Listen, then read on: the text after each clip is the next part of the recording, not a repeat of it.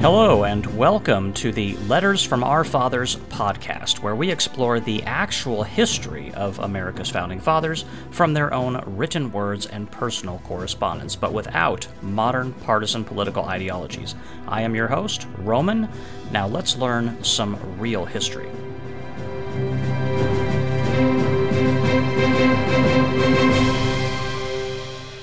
Welcome back to the study group for the Letters from Our Founding Fathers. This is the podcast where TLDR does not apply, and the study of history is a way of life every single day of the week. Welcome back to it, everybody. Glad to have you here. I hope you enjoyed the previous episode. And once more, we are going to carry on with letters from Samuel Adams. Brief reminder, the 100th episode is coming up. Still taking suggestions for what we will talk about on the 100th episode. Leave a review on Apple Podcasts, or go over to Patreon and submit a question, suggestion, whatever, what have you. And I will consider it for the 100th episode. Right now we have one suggestion from a longtime contributor to the study group, Jared. Shout out to you. Thank you for the suggestion. So we'll get to that on the 100th episode. But there's plenty of time for more suggestions, so just keep them coming if there's anything in particular that you want me to talk about. I may have a rant coming, just a heads up on that. Not about politics or the letters from our founding fathers or current events or anything of the sort. Just a bizarre series of events that have transpired. I've been working on this project for, not this podcast, but a different project. I've been working on a project for about a month and a half now, and it has been an odyssey. Like I would never have expected. And I've never quite run into this before in my life. It's like a carnival ride of bizarre events, and I may rant about that at some point, just for fun, if anybody wants to hear it. But on this episode, we'll just talk about Samuel Adams. So why don't we go ahead and segue into that right now without any transitions or anything of the sort. I'm just going to get right into it. We left off Samuel Adams talking about what was going on between the colonies and Britain, and so we're going to continue from those letters. And I got a letter here that was written from Samuel Adams to a William Checkley. And this was written in Boston on June the 1st of 1774. And this is going to be a lengthy one. And I quote, "My dear sir, it was with singular pleasure that I received a letter from you by Mr. Howe, and another since by your worthy townsman. I began to think you had at least entirely forgot me. I sincerely congratulate you on the birth of your daughter. May God preserve her life and make her a blessing in the world. Assure Mrs. Checkley of our kind regards for her. I hope she will enjoy a better state of health than she has had in time past. You have now devolved upon you the weighty cares of a parent. You will perhaps find it difficult to train up the child in the way it should go. In an age of levity, folly, and vice, doubtless you will consider yourself more interested than ever in the struggles of your country for liberty, as you hope your infant will outlive you and share in the event." End quote. Interesting. It's interesting how he says this part, quote, "in an age of levity, folly, and vice," end quote. My God, if only he could have lived to see today. I mean, Samuel Adams would probably have a heart attack if he could see the way that we live today. Isn't that an interesting thought, too? I think everybody would universally agree that if the Founding Fathers could see the way that we live today, the way society conducts itself, they would think that we are absolutely bat-snot crazy. Does anybody doubt that the Founding Fathers would react that way? And I said it before, I think I said it about Benjamin Franklin, if he could see the way that we conduct ourselves today, especially in government, he would probably be a little bit like Moses coming down from Mount Sinai with the 2 tablets in his hands, ready to cast fire upon the people who have strayed so far from where they should be. I think Samuel Adams would probably do the same thing. Doesn't that mean, I mean, if we agree on that, if most people kind of shrug, even if people don't like Samuel Adams, or whatever, and they don't think there's anything particularly wrong with the way we live today, doesn't that say something about us that we can all kind of agree that the Founding Fathers would think that we are insane for living the way that we live today? Why, Roman, whatever do you mean? What are you talking about? I think everybody knows what I'm talking about. But he's writing to this guy here who recently had a child. And I pick out 2 interesting things he said here. Quote, "You will perhaps find it difficult to train up the child in the way it should go," end quote. And that phrase is in quotation marks. To train up the child in the way it should go. Does anybody know where that's from? It's a quote from another book. Does anybody recognize it? That's from the Bible. I believe it's from the book of Proverbs. You find little things like that, little quotations from the Bible, all over the place in the letters from our founding fathers. Just thought I'd point that out. He also says, quote, "Doubtless you will consider yourself more interested than ever in the struggles of your country for liberty, as you hope your infant will outlive you and share in the event," end quote. The event being liberty, or the fight for liberty. In other words, he's saying that this father will be more animated toward fighting for liberty because his child will either live in liberty or they will live in tyranny. You parents out there, do you feel the same way? You American parents of today? I know some of you do. But I do know that there's a great many American parents out there that are, as I described previously, just kicking the can down the road, hoping that this country does not turn into a disaster on their watch. But meanwhile, they bleed this country dry and take everything they can from it, leaving nothing for the next generation, potentially. There's a lot of those people out there. And I've said it before, I'll say it again, I'm not bashful about saying this. Those kind of Americans don't give a crap about their children. And they don't give a crap about the next generation, certainly. They definitely don't give a crap about other people's children. By the way, you ever wonder why politicians never seem to have enough? They get elected to public office, they make their millions, somehow, some way, by hook or by crook. They make their millions, and then they leave politics, kinda, sorta, or they stick around until they're 95 years old. Why do they stick around so long? Why do they continue to struggle so hard? I mean, they've made millions of dollars, right? Corruption schemes, fraud schemes, lobbyist schemes, etc. Getting their children sweetheart deals for jobs, no-show jobs, no-work jobs, etc. All these millions of dollars, not just for themselves but their children, but it never seems to be enough. They keep doing it until the day they die. You ever wonder why? Is it because they know that they are bleeding this country dry and taking everything that it has? And they are trying to insulate themselves and their family from the repercussions because they know at some point or another the sky is going to fall because they're making it happen?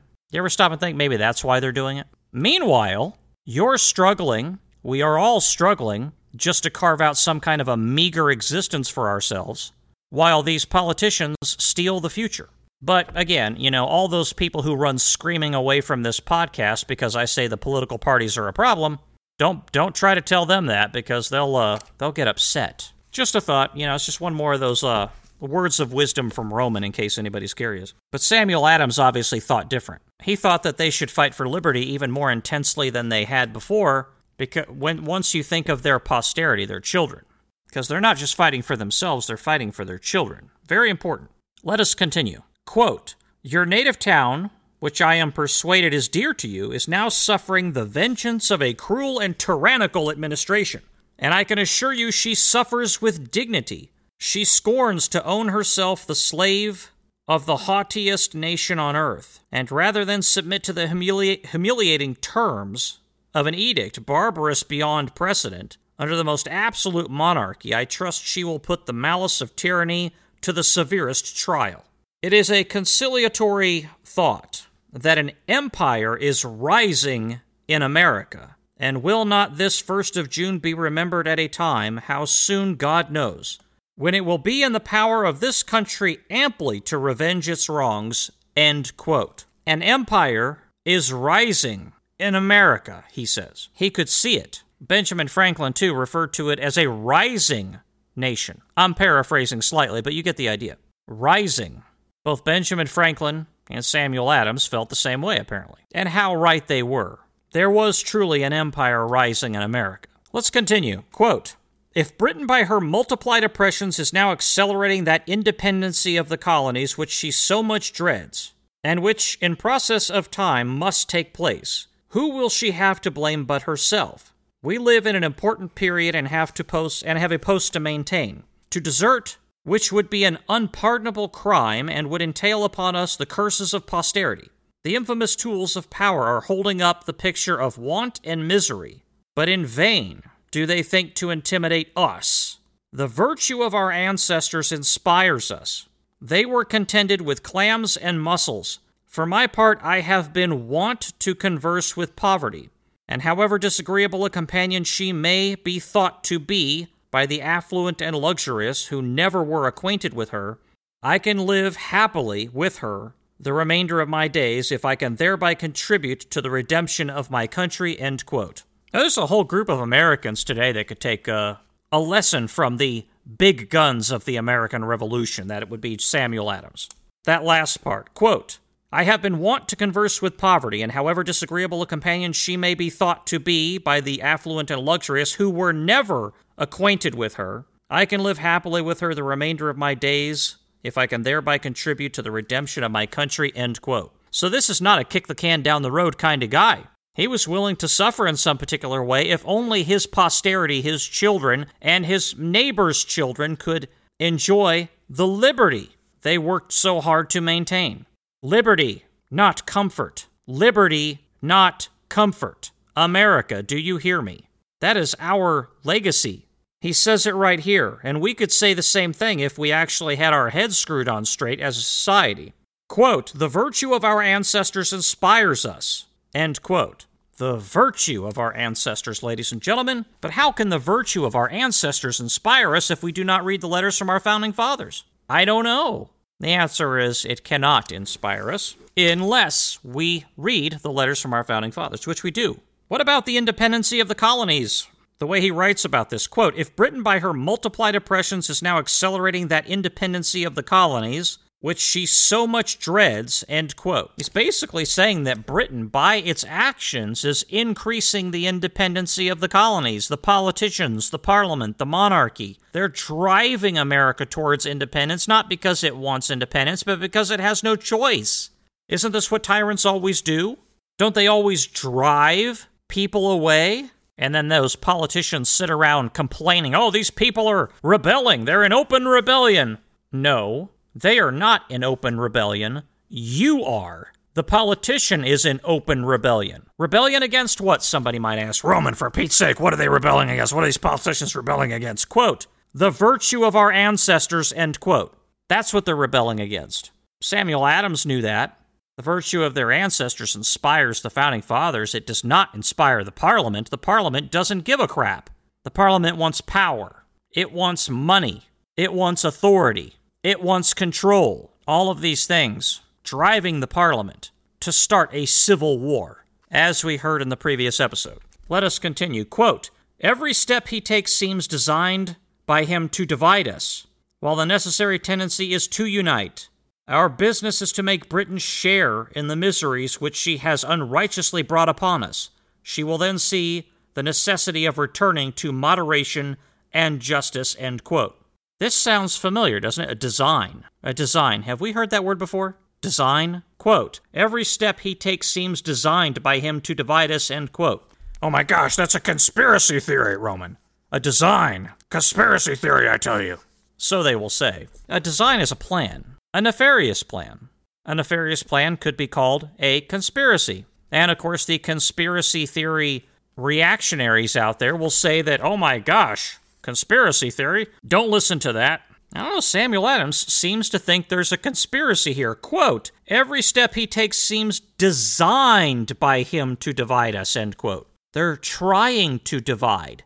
They're trying to conquer, and isn't this always what politicians and tyrants do? They divide and conquer, divide and conquer. Their goal is to divide America, divide the colonies, and conquer them. By the way, America, are you listening to me?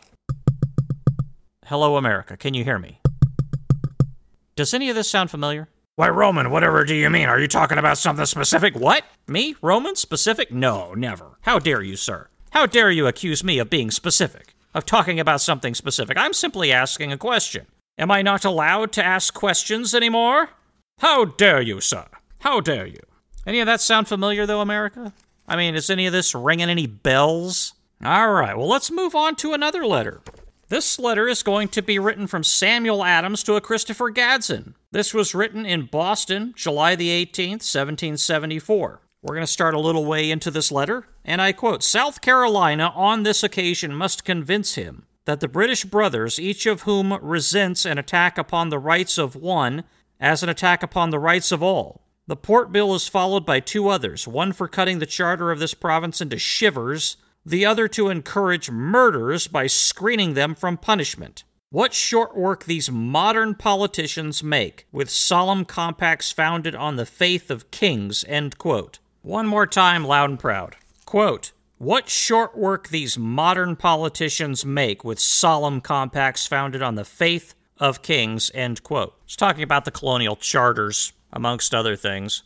Supposed to be, granted and guaranteed by the king, by the monarchy. These politicians are chopping it up, running it through the shredder. Modern politicians, he says, modern politicians, cutting up their colonial charters, probably what they viewed most likely to be their constitution in some part, running it through the shredder. Any of this sound familiar? My gosh, Roman, how dare you say that? Oh, yeah, I know. How should the Americans react in 1774? Well, he tells us, quote, each of whom resents an attack upon the rights of one as an attack upon the rights of all, end quote. They must be united, just as we must be united today, always. And we have forgotten this. Again, why we need to read the letters from our founding fathers. Haven't we forgotten this? How many times in society do we see it today where one particular group of people may have their First Amendment rights attacked, and another group says, I'm fine with that. I hate that group of Americans. Attack the First Amendment. Attack them. Attack them. Attack. Attack their First Amendment rights. They're no friends of ours, so they would say. But whatever happened to an attack upon the rights of one is an attack upon the rights of all. Somebody attacks my fellow countrymen's First Amendment rights. That is an attack upon my First Amendment rights. Somebody attacks my countrymen's Second Amendment rights. That's an attack on my Second Amendment rights. That's the way we should feel, but all too often we don't feel that way. On both sides, on all sides, we have this problem at times. Listen to Samuel Adams, the father of the American Revolution. Let us continue. Quote, the minds of this people can never be reconciled to so fundamental a change of their civil constitution. And I should think that General Gage, allowing that he has but a small share of prudence, will hardly think of risking the horrible effects of civil war by suddenly attempting to force the establishment of a plan of civil government which must be shocking to all the other colonies even in the contemplation of it. But the more so, as they must consider themselves to be deeply interested in the attempt, I pray God that he may not wantonly exercise the exorbitant power intended to be, if not already put into his hands. If the wrath of man is a little while restrained, it is possible that the united wisdom of the colonies may devise means in a peaceable way, not only for the restoration of their own rights and liberties, but the establishment of harmony with Great Britain, which certainly must be the earnest desire of wise and good men. I am, yours affectionately, Samuel Adams, end quote. Quote, the minds of this people can never be reconciled to so fundamental a change of their civil constitution, end quote. When they try to run a constitution through the shredder, ladies and gentlemen, and the Parliament and King George III were neither the first, and of course we know not the last, to try to run a constitution through the shredder. When they try to do this, I would certainly hope that at the very least in America, quote, the minds of this people can never be reconciled to so fundamental a change of their civil constitution, end quote. We should not tolerate any fundamental change to our civil constitution. That First Amendment is sacred, and by sacred right, it belongs to us, because it was paid for in blood. I've talked to you in the last episode, the previous episode, what the price of our freedom is, in part. The price of our freedom is people standing on the Lexington Common getting shot at. The price of our freedom is Americans pushed to the furthest extremity by a tyrannical government, chasing a British column back to Boston, shooting at it the whole way there. That's the price of our freedom. That's the price of that First Amendment. That's the price of that Second Amendment. Not to be taken lightly. The politicians use it for toilet paper, and the American people all too often forget what had to happen, what Samuel Adams had to bear witness to, what his children had to bear witness to, what John Adams' children, including John Quincy, had to bear witness to before our civil constitution was fully ratified, before even the Declaration of Independence was fully enforceable. And further, quote, I should think that General Gage, allowing that he has but a small share of prudence, will hardly think of risking the horrible effects of civil war, end quote. He doesn't give a crap. The wheels have already been set in motion. The Civil War is being planned. It is being set up.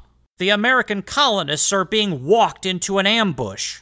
Now, little does the Parliament know, little does the King know, the American colonists are going to turn the tables on that ambush and they are going to tear up the British military. Thank God those people were willing to stand up and get shot at, and thank God they were willing to shoot back. Yes, I said it. Who else is going to say it? And on Independence Day, in this country, I'll say it to anybody who will listen. I'm not afraid of history, ladies and gentlemen. I am not afraid.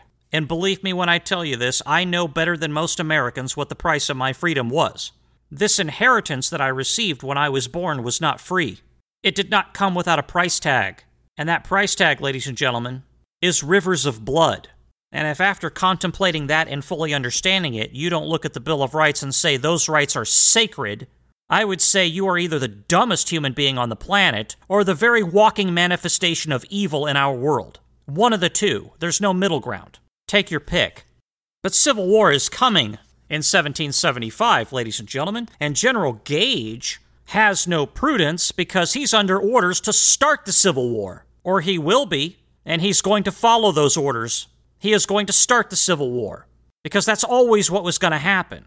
And then later, quote, "If the wrath of man is a little while restrained, it is possible that the united wisdom of the colonies may devise means in a peaceable way, not only for the restoration of their own rights and liberties, but the establishment of harmony with Great Britain." End quote.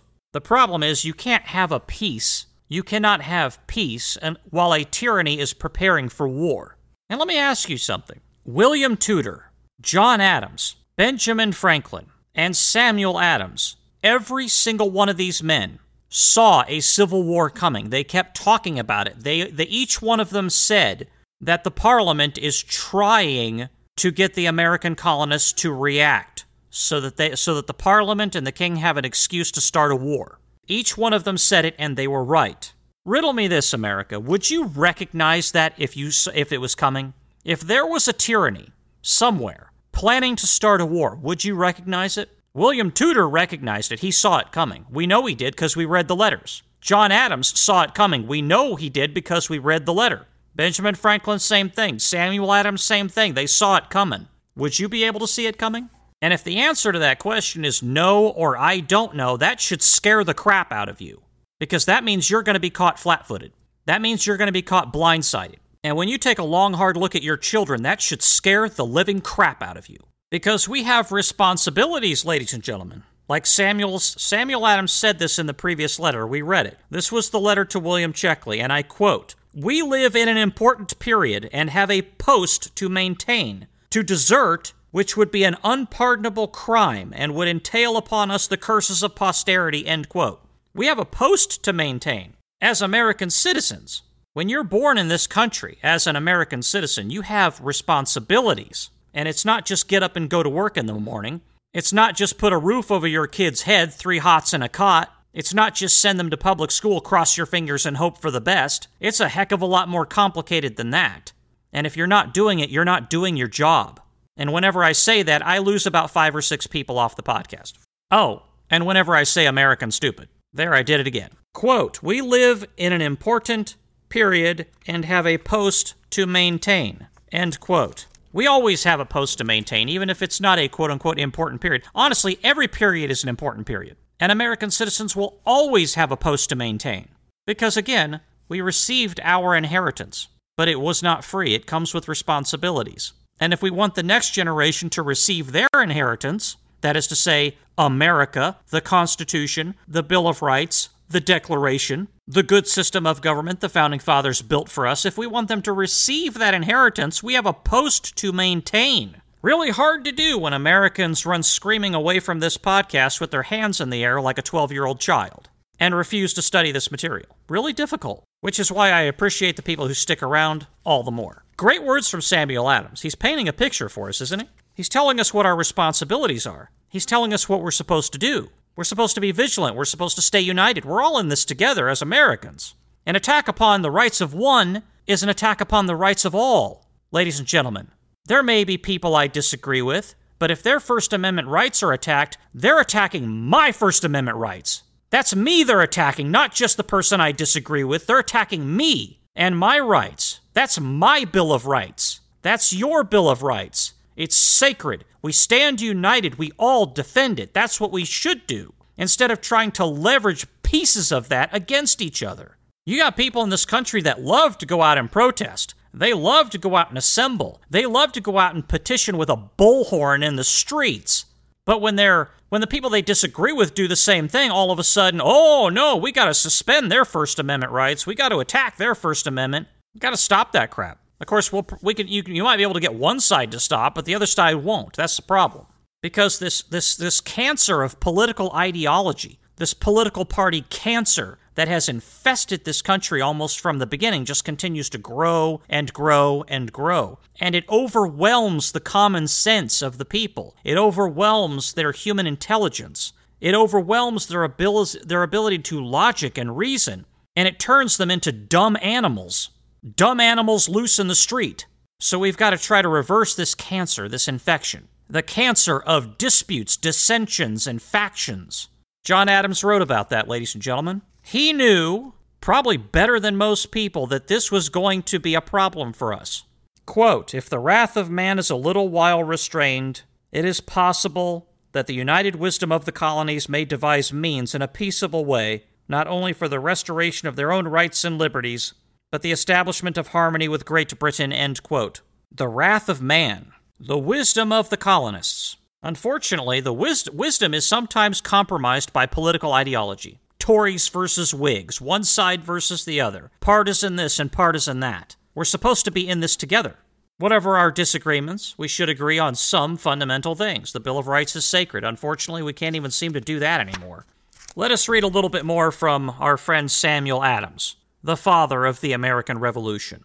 This was a letter written to Andrew Elton Wells, written in Boston on July the 25th of 1774. And I quote, "4 regiments are encamped upon our common, while the harbor is blocked up by ships of war. Nothing is suffered to be waterborne in the harbor excepting the wood and provisions brought in to keep us from actually perishing. By such oppressions the British administration hope to suppress the spirit of liberty in this place.